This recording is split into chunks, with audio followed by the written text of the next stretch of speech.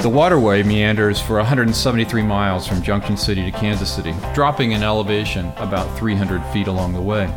The river valley's historical floodplain it dominates is as little as 1 mile wide around DeSoto and a sweeping 4 miles wide around Wamego. It is the Kansas River, or the Kaw, as some folks say. The river is a little-known treasure to most Kansans, but advocate, scientist, educator, investigator, and spokesperson Dawn Buehler is about to change that. She's the Friends of the Kaw Riverkeeper and can speak to the environmental importance and recreational opportunities offered by this river. Dawn, thank you for joining us at the Kansas Reflector podcast. Good morning. Thank you very much for having me. It's a pleasure to be here. Thanks for taking time out of your day. So let's pretend that you're sitting on the river in your kayak. Let's just start by painting a picture in our minds of what you can see from your kayak from perhaps one of your favorite spots in the river. Wonderful. Thank you. I'd be happy to. So I shoved off the bank up around Junction City, and the quiet waters of the Republican and the Smoky Hill River meet there where the Kansas River begins. And I begin my paddle, dipping it into the water and finding the channel of the river and making my way.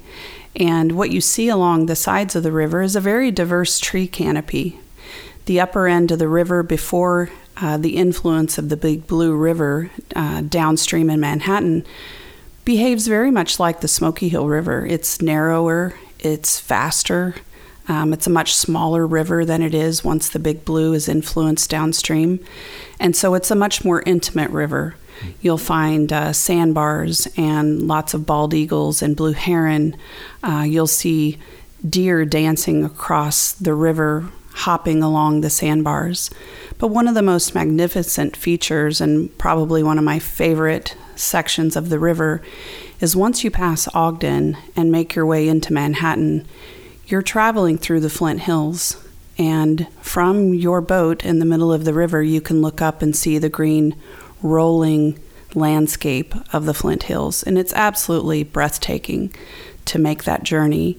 And you can really feel all of Kansas and its beauty as you're making your way. One of my favorite corners happens around 8 miles from Ogden, where you make the bend and you literally can turn around and look behind you and you see the river above you. And you turn around and look in front of you and you see the river below you, and you can feel yourself moving through the Flint Hill, and it's breathtaking. It's one of my favorite places on earth. That is interesting. It sounds very appealing, as long as that downward slope isn't too fast. I mean, not everybody's into whitewater rafting. There's no whitewater rafting on the Kansas River. All right.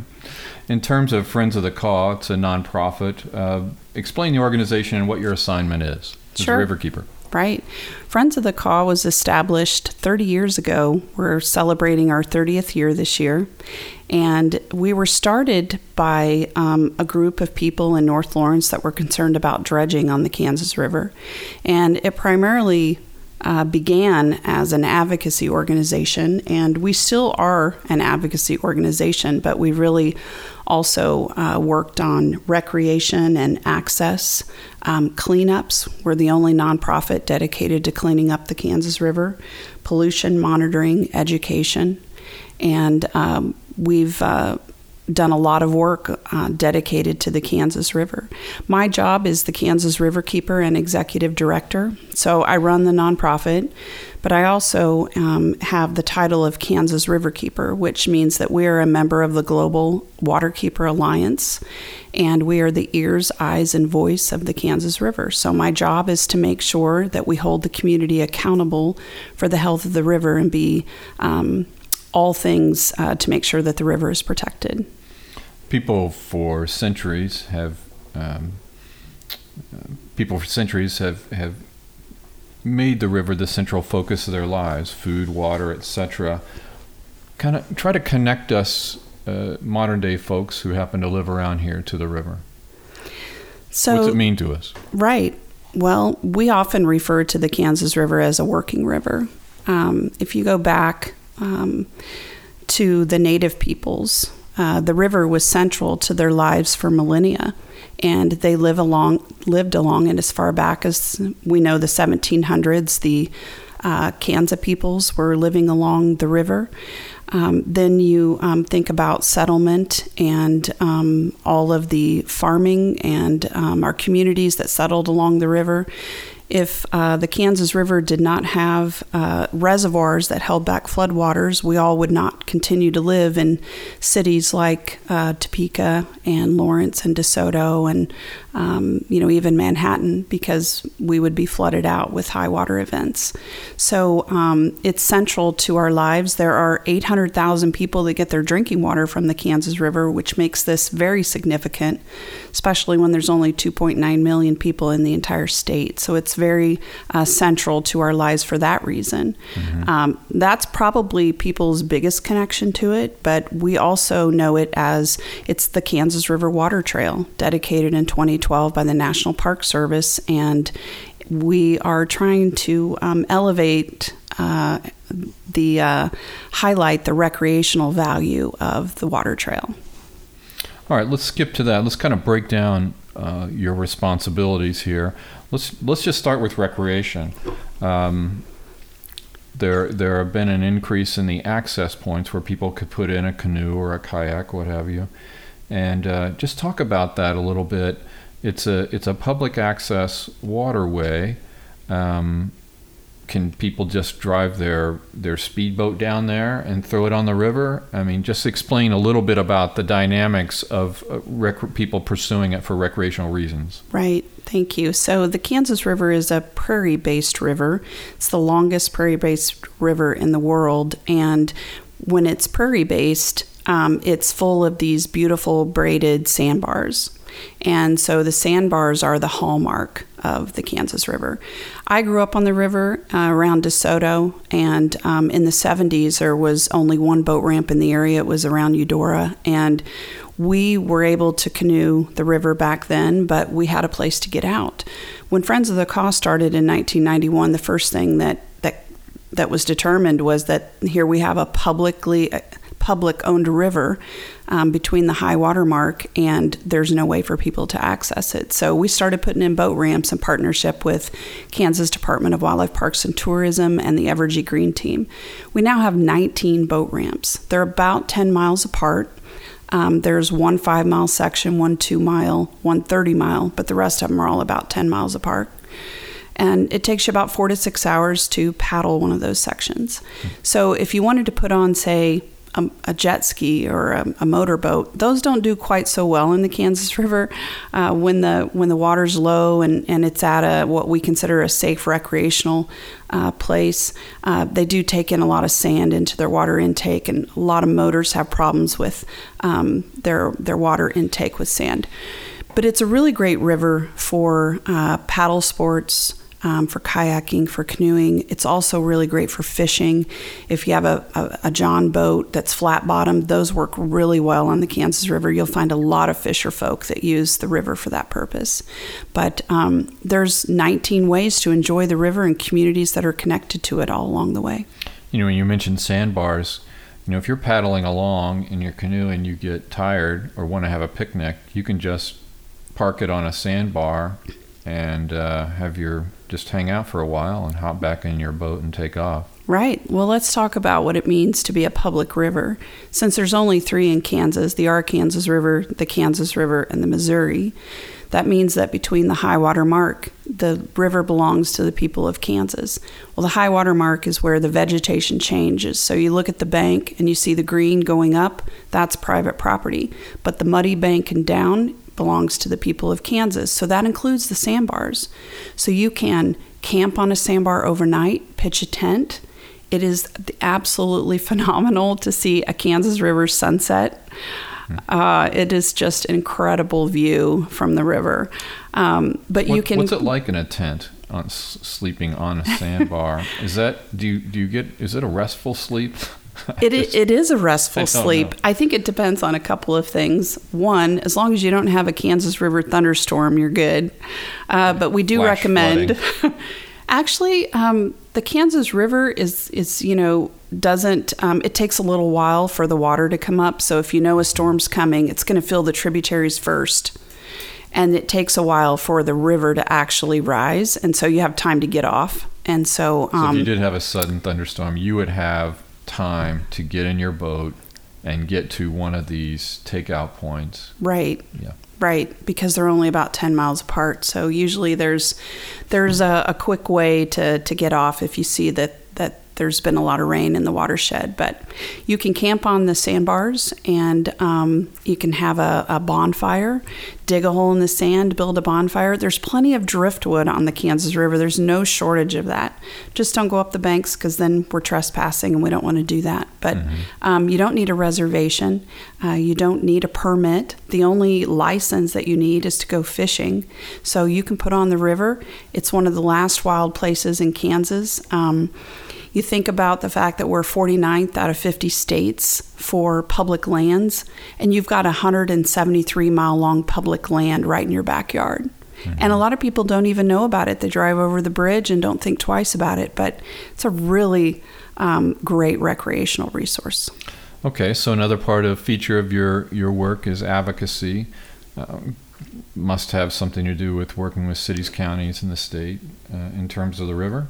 Absolutely, right. We work with lots of communities around the Kansas River. So we work with different cities and counties on like river development projects, on recreational opportunities.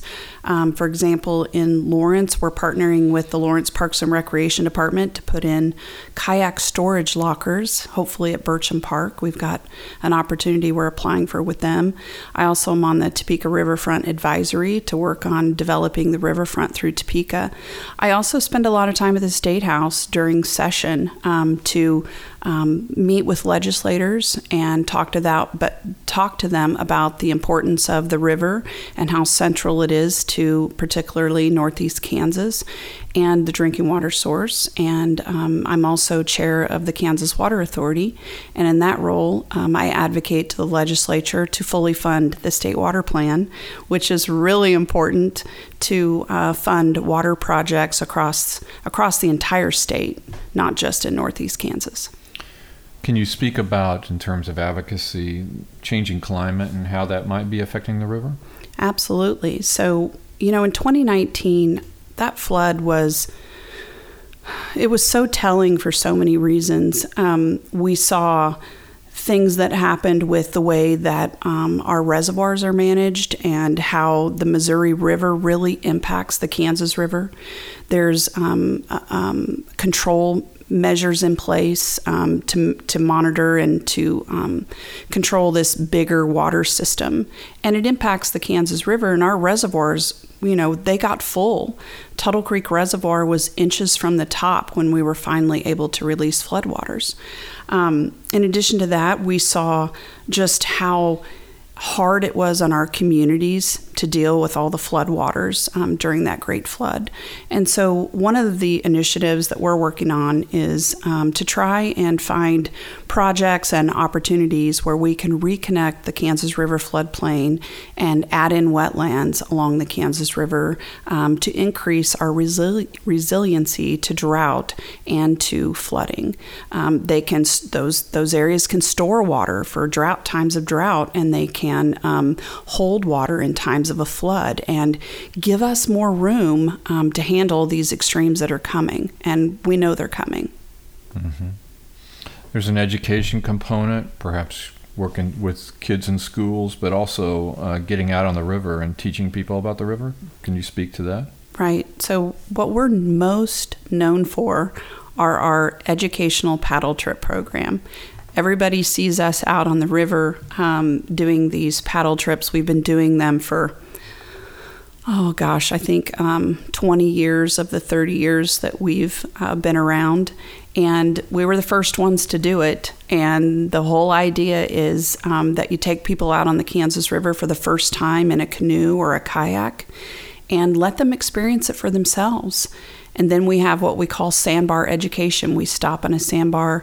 We talk about the watershed and how vast it is, 61,000 square miles. It extends into eastern Colorado, as far west as Lyman, central Nebraska, and how important that is to the overall system of the Kansas River.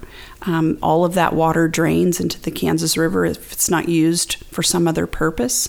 And so we teach people about that. We also do water quality education. We actually test the Kansas River water, and we teach students about what that means.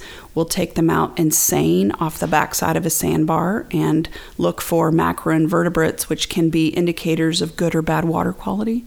We'll also teach them how to test for different things like nitrogen, phosphorus, bacteria, and talk to them about what those data sets mean. And then sometimes we have some professors, like we have a professor at Johnson County Community College that brings her geology class out and uses a Kansas River sandbar to teach about sediment transport, which is pretty cool. When the professors come out and use the Kansas River with us as a classroom, I'm a student, and it's one of my favorite things that we do. Another aspect of your work there is maybe can be called investigation. There's obviously historically pollution that has gone on in the river, so all sorts of stuff. So what do you see? What is somebody going to see out there that they might not appreciate? So this is probably what I consider to be one of the most important parts of my job. So as the Kansas River Keeper, my job is to monitor and mediate suspected pollution on the Kansas River. So I use both a kayak and a John boat. Friends of the Caw owns both. And we monitor the entire Kansas River all year long. Even in the winter, we're watching it.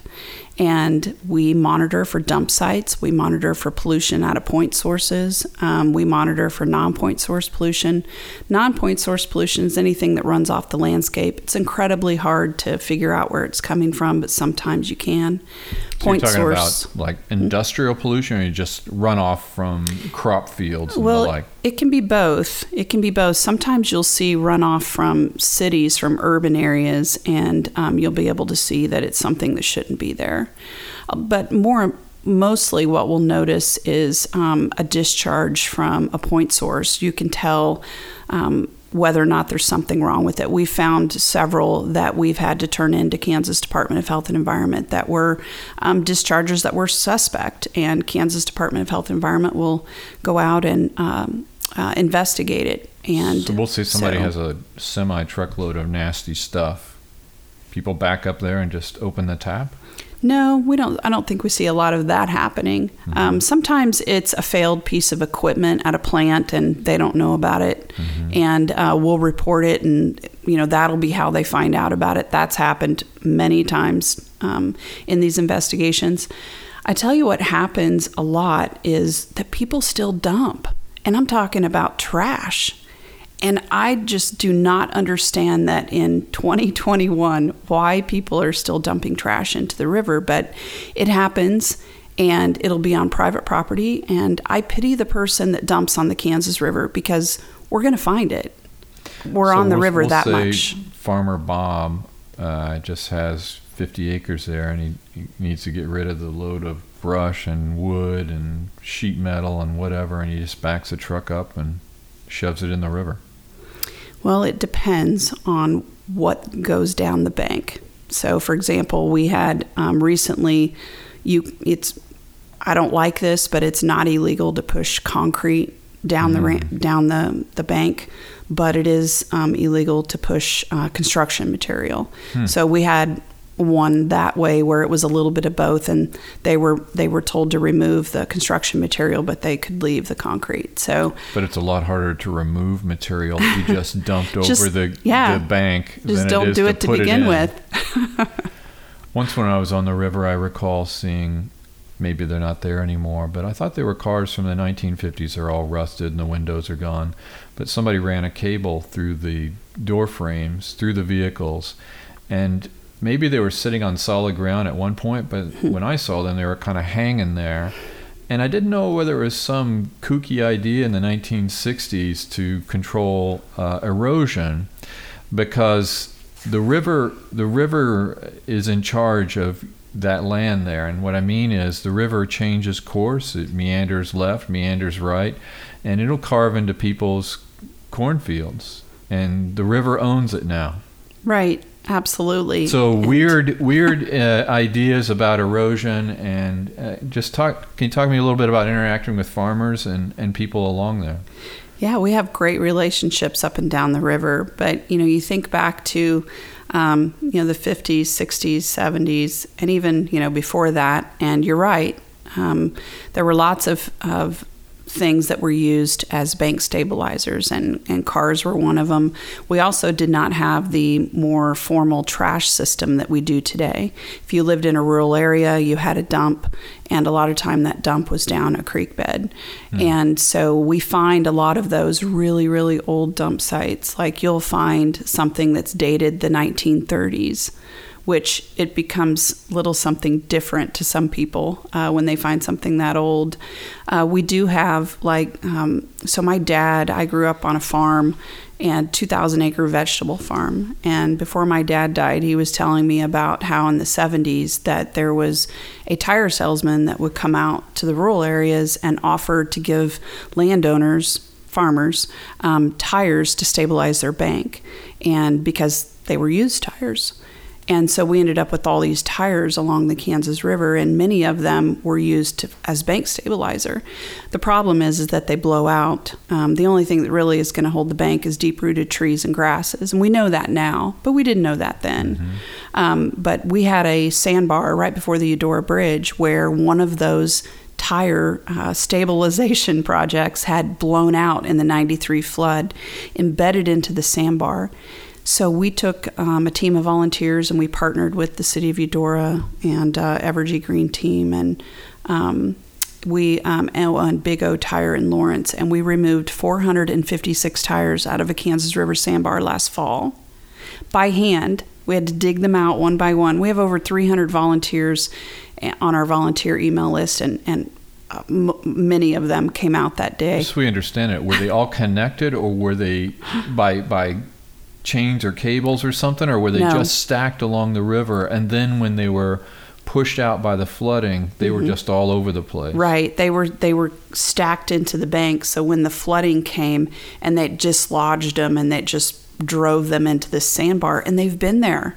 I mean, I can remember as a young person seeing the tires in the sandbar, and so one of my goals is that by the time I retire, we're going to have all these what I call legacy old dump sites cleaned up. And so we got this one done last fall. We're going after another one in Shawnee this October. And we estimate there's about 300 tires in the sandbar around Shawnee, but we estimated 300 at Eudora, and it was 456. So talk a little bit about that. I know you do cleanup events. So how could somebody volunteer for that, maybe go online and sign up, and explain how those events occur? So 300 people on a sandbar. Can you walk across the sand and get on the sandbar? Do they take you out by boat? Help us understand, if somebody wanted to volunteer for that, what the experience would be like. Right, absolutely. So we didn't have 300 people on the sandbar at the same time, but we have 300 people on our volunteer list. We probably had about 75 or so people at the last cleanup that came out. So if you're interested in volunteering, certainly go to our website, kansasriver.org, and sign up to be a volunteer. You can sign up for cleanup events. You can sign up to be a Kaw River Guide, which are volunteers that have their own kayak or canoe, and they come with us on the Kansas River to do everything, from river checks to educational trips to cleanups. And you also can sign up to work with us on our educational programming in the schools. But if you come out for a cleanup that's in the middle of the river, there's several different ways. Usually we want people to have, if they have their own kayak, they can come out in that form of transportation, kayak or canoe. But this last one in Eudora, we were in the middle of the river. The sandbar was disconnected from the banks. And so we had John boats. So Friends of the Kaw has one, and we had volunteers and Kansas Department of Wildlife Parks and Tourism. They'll bring out their airboats. And so between all of these partners will get boats out there. We can transport people out and bring them back. The one in Shawnee, we will actually be accessing from the banks. So we'll be able to walk down. We won't be taking boats out for that one. But that one's a long walk from the road.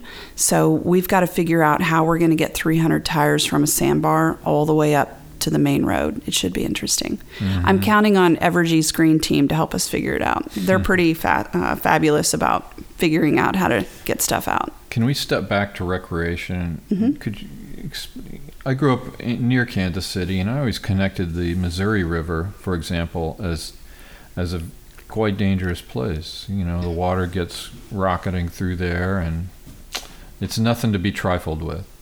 And I think about the couple times I've been on the Kansas River, and it's really when the water level is quite low, and you can take a break on that sandbar, or there's probably opportunities to just pull your kayak out of the river entirely and stand on the shore. So can you explain what it's more like about in terms of safety, in terms of being on the river? What are the things you look for when you go out there that say, oh, can't go today, or the conditions aren't quite right, or what would be the ideal condition? Yeah, there's a lot to consider, but one of the best resources is our website, kansasriver.org. There's a whole section there, so for anyone that's listening, you can go back and reference all of this. But the Kansas River, all rivers flow at what's called cubic feet per second. That's the measure of how fast the current's moving. And so there's the USGS, United States Geological Survey, has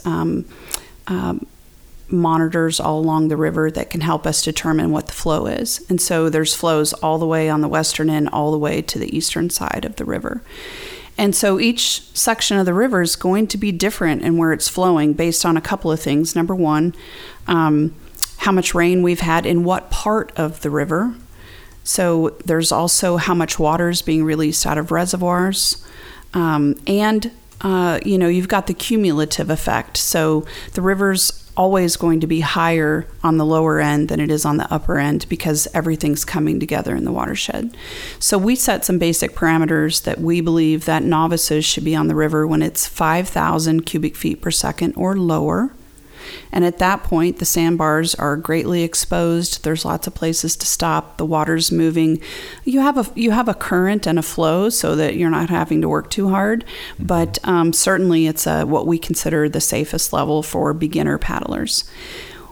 More experienced paddlers up to about 8,000 cubic feet per second. But at 8,000 and higher, the sandbars start to disappear. And they disappear at different levels within the water, within the river. So the upper end, for example, where I said it was narrower, those sandbars will disappear around 6,000 cubic feet per second. But down around Lecompton, where the river's much wider, it might be 10,000 or so before they start to disappear. Around Wamego, it tends to be 11 or 12,000 CFS before they completely disappear. But we recommend 8,000 and lower for experienced paddlers. Now, other things to consider are, number one, is there a thunderstorm coming in? Because if there is, I seriously doubt you want to be out on the water in lightning, just like any other body of water. We recommend and require on all Friends of the Caw events that we wear a life jacket. We don't allow anyone to come on any of our educational paddle trips without a life jacket. If you've ever dumped your boat in a body of water, the first thing that you'll be thankful for is that you already have your life jacket on. It's a little hard to put it on after the fact, so we recommend that. The third thing to watch for is wind. There's, a 30 mile an hour wind out of the south coming into Lawrence. You're going to have whitecaps because it acts like a tunnel. So you need to watch for which direction the wind's coming out of and how strong it is. And so if it's a 5 or 10 mile an hour wind day, perfect. It's going to be beautiful out. A little bit of a breeze can be nice. It can, yeah. All right. So one other thing I wanted to ask you about is partnerships with cities and businesses. Maybe companies that help you with some of your projects. Oh my gosh, there's so many. We probably one of the biggest things that we've managed to do in the last 5 years is really increase our partnerships up and down the river. So it depends on what part of the river we're in. But for example, we just met with the city of Shawnee to talk to them about partnering on this tire cleanup. We just got a grant announced today from REI to help us with outdoor recreation, education, and cleanups.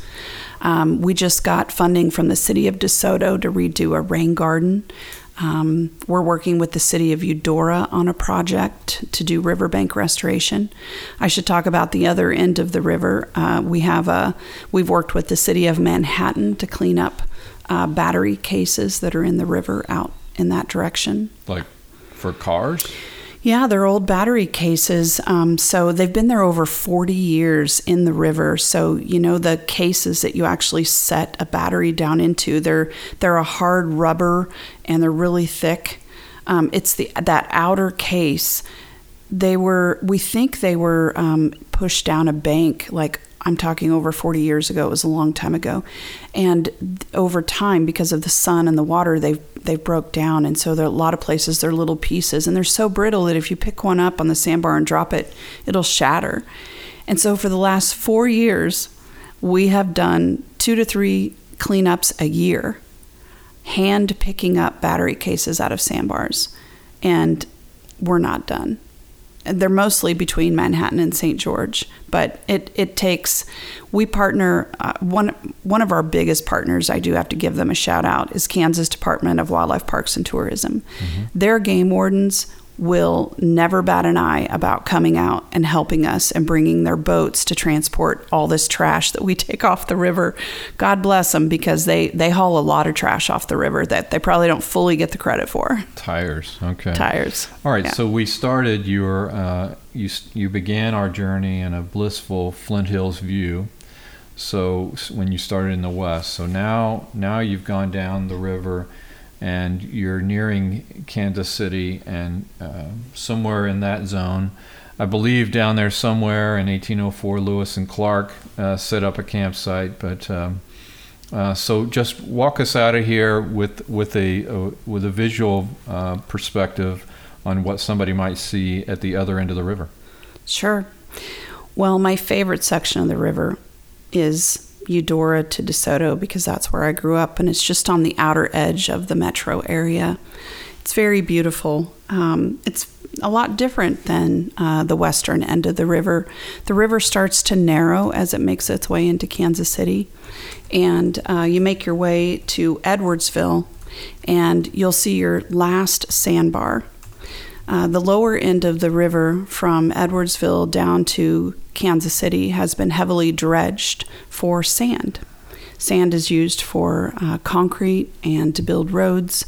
And so the river has been heavily dredged since the early 1900s. And that's one of the things that we advocate against.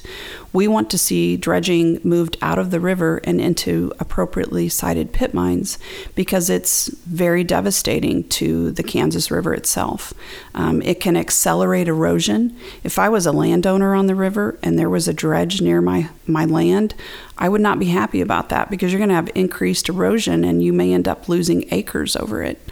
It's also detrimental to habitat in the river. When you dig a hole to take sand out, the river has to fill that hole, so it pulls from the banks. It can cause trees to collapse, which destroys habitat. It destroys the shade over the river, in which keeps the river cooler and from getting too hot.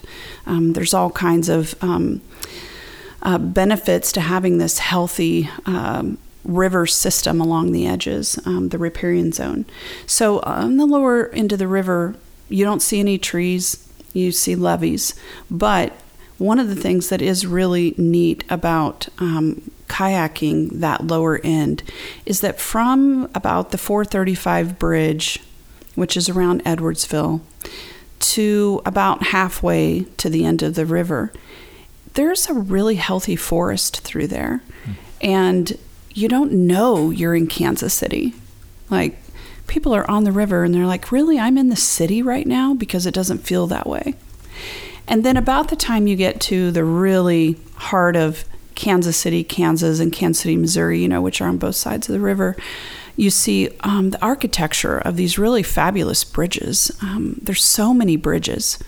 I haven't even counted them all. Somebody listening could probably tell me how many bridges there are, but just to look at the fascinating architecture of all these bridges as you make your way all the way down to into the river, and to see things that you see from the highway, and to see them from that perspective. For example, what used to be formerly Kemper Arena, which is now Hy-Vee Arena. I still call it Kemper Arena because I went there in the 80s. I saw Kansas at Kemper Arena. I won't say what year, but it was my first concert. And the first time I saw Kemper from the river, I thought, wow, I didn't realize it was so close to the Kansas River. Mm-hmm. But just to see that perspective of the West Bottoms and Kansas City, Kansas, and Strawberry Hill, and then you go into the Fairfax area, and then the very last boat ramp as you before the Kansas River meets the Missouri is Caw Point Park. And Caw Point Park is really a beautiful little place right in the heart of Kansas City. People don't even know that it exists. So, if you're interested in going, Google Caw Point Park, but there's a walking trail and a beautiful landscaped area, parking lot, restroom facilities, a boat ramp. But you can walk all the way down this path through this little wooded area, and it's quite beautiful. And you get out to the very end, and you're at what we call the point. And when you're standing at the point, there's a statue of Lewis and Clark pointing, and you can see where the Kansas River meets the Missouri. And there's this little exchange of water that's happening, and you can see how the little Kansas River is trying to make its way into the mighty Missouri. And it's a really great view, and you can see the downtown Kansas City, Missouri skyline. If you've never seen it, I highly encourage you to take a drive. Yeah, excellent. I want to thank our guest, Friends of the Kaw River Keeper, Dawn Buehler. Thanks for the journey here. Happy paddling, everyone.